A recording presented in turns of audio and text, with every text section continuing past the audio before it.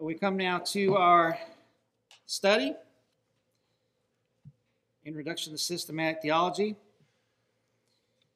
And we've been looking at the various aspects of Christ's atoning work. And we've been doing this to consider the nature of Christ's work before moving on to the question, for whom was this work accomplished? We've looked at expiation, propitiation. Last week we looked at reconciliation. Well, today we're going to consider the aspect of redemption. Now, there's a word you don't hear very often, except maybe in church circles. Maybe the closest thing you hear is the word redeem, like when you're at Chick-fil-A wanting to redeem your reward points. And that word certainly has that idea, that is, to make good on a promise or an obligation. Prior to that, the word redeem was used to convey the idea of being delivered from sin and death. And so, generally speaking, redemption conveys the idea of deliverance. And of course, the Bible certainly speaks of Christ delivering people. For example, in 1 Thessalonians 1:10, Paul writes that we are to wait for his Son from heaven, whom he raised from the dead, Jesus, who delivers us from the wrath to come. And so, speaking of Christ's atoning work as deliverance is all well and good and proper. And that's generally accepted by those who profess the faith. However, there's something more to this word that some people will not acknowledge. If you trace the roots of the word redeem or redemption back to the Latin, you'll find that it literally means to buy back, or to pay a price, to pay a ransom specifically. And so to redeem someone is to secure the release of someone by the payment of a price. If you look up the word redemptioner, word I've never heard before until I did this study, but the original Webster's Dictionary has an entry for that. A redemptioner is basically describing an indentured servant. That is, someone who redeems himself or purchases his release from debt or obligation to the master of a ship by his services, or one whose services are sold to pay the expenses of his passage to America. It is this emphasis on a ransom, a price that is paid in order to deliver, that has been lost by many people, and I think some intentionally. In fact, some cannot have this idea of ransom in their theory of atonement because it would conflict with their notions of free will. As Raymond points out in his systematic, Arminian scholars construe the redemptive work of the Lord of glory purely in terms of deliverance by power apart from price. This is an error of tragic proportions. R.W. Lyon, an Arminian theologian who wants nothing to do with a real penal substitutionary atonement, commits precisely this error when he writes, quote, "When the ideas of ransom are linked to the saving activity of God, the idea of price is not present." In his own day, B.B. Warfield wrote quite a bit on this, wrote a very technical piece on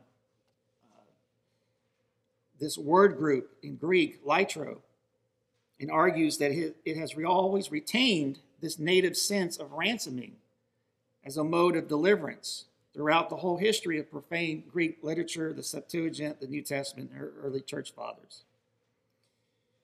Well, it's one thing to argue about the roots of a Latin word, like redemption, or its parallel in Greek. It's another thing to demonstrate whether or not the Bible is actually conveying this idea in our deliverance. And we'll turn to that in a minute. But before we do, I want to ask the question, which I ask a lot, is, does it even matter? And if so, why? Why is this idea of ransom so important? Is it important? Well, as I have already alluded to, there's a reason why an Arminian theologian wants to strip the work of redemption from any notion of a purchase price. Because a purchase implies that Christ actually redeemed or purchased a people in his work of the cross. Just as we saw with expiation and propitiation and reconciliation, we'll see that our redemption is an accomplished action that takes place on the cross. It is never presented in Scripture in terms of a potential work. If you remember last Lord's Day, we talked about the aorist tense that was used with respect to reconciliation. Here again, Raymond points out that in every instance, the aorist tense is employed to describe his redemptive work at the cross. In short, the passages affirm that when Jesus died, his death actually redeemed. It actually procured or purchased everything essential to the deliverance of those for whom he died.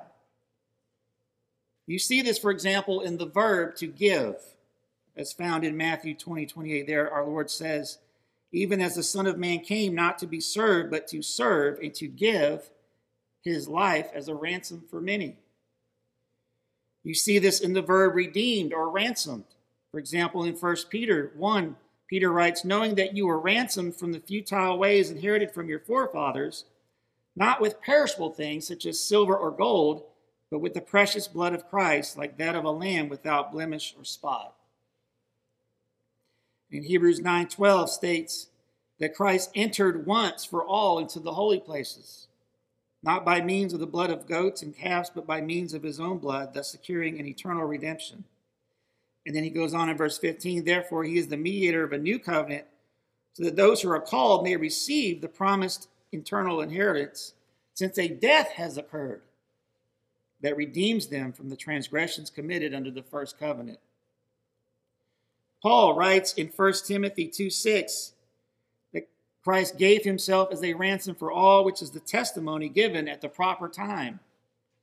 And in Titus 2:14, Christ gave himself for us to redeem us from all lawlessness and to purify for himself a people for his own possession who are zealous for good works. And then you have the verbs bought or purchased, as seen in the following text. Paul writes in 1 Corinthians 6:20, for you were bought with a price, so glorify God in your body. And in 1 Corinthians 7:23, you were bought with a price. Do not become bondservants of men. John in Revelation, twice in Revelation, in chapter 5, he says, and they sang a new song, saying, worthy are you to take the scroll and to open its seals, for you were slain, and by your blood you ransomed or purchased people for God from every tribe and language and people and nation. And then in chapter 14, we see the 144,000. It says they were singing a new song before the throne and before the four living creatures and before the elders. And no one can learn that song except the 144,000 who have been redeemed from the earth. They've been purchased. Then Acts 20, verse 28. Pay careful attention to yourselves and to all the flock in which the Holy Spirit has made you overseers to care for the church of God, which he obtained with his own blood. All of these verbs, to give, to redeem, entered once for all, to purchase, they are all expressed in terms of a completed action to convey the idea that Christ's death actually redeemed. It did not potentially redeem, but it actually purchased not only the specific people whom God is going to redeem, but purchased everything these people would need in order to be redeemed. We referenced the verb to give in Matthew 20:28. Let's look at that verse again and make some more observations. Even as the Son of Man came not to be served, but to serve, and to give his life as a ransom for many. The Greek here that's translated as a ransom for many is latron anti-polon. And I just point that out because if you remember last Lord's Day, we talked about this preposition anti. It means in the stead of or in the place of. An antichrist is someone who's acting in the stead of Christ and in place of Christ. Here, Christ is clearly speaking of his death as a sacrificial death that is offered up as a ransom in the place of others. And so this ransom is substitutionary in its nature. We referenced 1 Peter 1 to highlight the verb ransom, but notice the contrast Peter makes with the ransom of Christ to other things. He says, knowing that you were ransomed from the futile ways inherited from your forefathers, not with perishable things such as silver or gold, but with the precious blood of Christ, like that of a lamb without blemish or spot. Here, Christ's blood is contrasted with silver and gold. therefore supporting the idea of a payment that's rendered for our forgiveness. Again, we referenced John in Revelation 5, where he tells us that Christ purchased people from every tribe, nation, and tongue. And in Revelation 14, where the 144,000 were the only ones who could learn this new song, a group redeemed from the earth. Well, in both places, John is using a Greek word group here, which was commercial terminology of the marketplace. And he's doing this in order to teach the same concept, that redemptive deliverance requires a payment price. Now, as I was thinking about all these things, I know analogies are imperfect, but I came up with one to kind of get you to think about this aspect of a ransom price and why it's so important and why I think some people try to suppress it. You know, last year, or not last year, but at my last job when I was delivering beer, you know, I used to go down to Miami every week for 2 days, spend the night. And my first day would be like, 15 to 20 hours. I'd spend the night and then work Friday. But one Thursday night, there was some big music festival. I mean, there was just thousands of people all over the place. It was like 9 o'clock at night. I've been working for like 16 or 18 hours. I'm tired. I got one stop left. It's a bar I've never been to. So I'm in this big old huge truck, people all around me. I'm driving. It's dark. I think it was even raining a little bit. I'm trying to find this place. I go through this intersection. All of a sudden, I just see a whole group of cars just come out of nowhere, like to the side of me. It's like, what did I just do? I think I just ran a red light. I completely missed the red light. It was in between two overpasses because I was so busy looking for things. So when I got back to the warehouse on Friday, I told my boss, we may be getting a ticket in the mail. Just take it out of my paycheck. He said, well, you don't have to worry about it because it's your first one. We'll pay for the ticket. I'm like, great. So that was $150 or whatever more that I didn't have to worry about. Now imagine if my boss had come to me a few weeks later with the ticket in his hand and said, here you go, Jason, pay for it. I'd be like, what are you doing? I thought you guys were going to pay for it. Didn't you pay for it already? And imagine my confusion if the boss went on to say, well, yeah, we paid it, but you need to pay it too. That doesn't make any sense. Something's wrong here. Why am I paying for something that you said you already paid for? Is my boss lying to me? Did he not pay it? Did he only pay for some of it? Does my boss even understand what the word pay means? Something's not computing here. No one would expect to have to pay for something when they were told that it was going to be paid on their behalf by someone else. Well, let's carry this over. We know from Scripture that there's going to be people in the end who end up in hell for eternity, paying the price for their rebellion and sin. Romans 6:23, for the wages of sin is death. But if Christ is said to not only purchase a people, but purchase everything necessary for their salvation, how can those same people end up in hell paying for something that was already paid for? Is God lying to us about what he did? Did Christ not pay it? Did he only pay for part of it? Well, the lazy and wrong answer is to say, well, we just got a paradox here. It's just, we can't resolve it. Just got to live with it. Or you can supposedly resolve the problem by removing this aspect of ransom out altogether. But beloved, understand this contradiction that's created is not created because of Scripture. It arises because of the false premise that is snuck into the equation that has no biblical warrant. That false premise being that Christ paid the price for every single person without exception. Well, we don't want to go there because that'd make us mean old Calvinists. Well, call it whatever you want. I don't care. The force of the biblical language here is clear and undeniable. So much so that Raymond writes, quote, Christ's cross work is seen in the New Testament material as a redemptive act. And in every instance, either in the immediate or near context, the ransom price he paid, his blood or death, which is the language that's used, which is what made his work redemptive in nature, is indicated. And it is only theological perversity that leads men to deny this and to insist rather that redemption and ransom simply speak of deliverance through power, unquote. So let's be clear here. We're not denying that Christ delivers people through power, but that deliverance is not restricted solely to power. Our deliverance comes because Christ paid a ransom for it. He, in the words of Acts 20:28, purchased the church through his own blood. Arminians and others will portray redemption solely in terms of deliverance by power apart from price to escape the force of this idea that Christ actually redeemed. He actually purchased a people in his work on the cross. And thus Murray writes, redemption, therefore, in our Lord's view, consisted in substitutionary blood shedding. Or if you want to say it another way, blood shedding in the room instead of many, with the end in view of thereby purchasing to himself the many on whose behalf he gave his life as a ransom, unquote.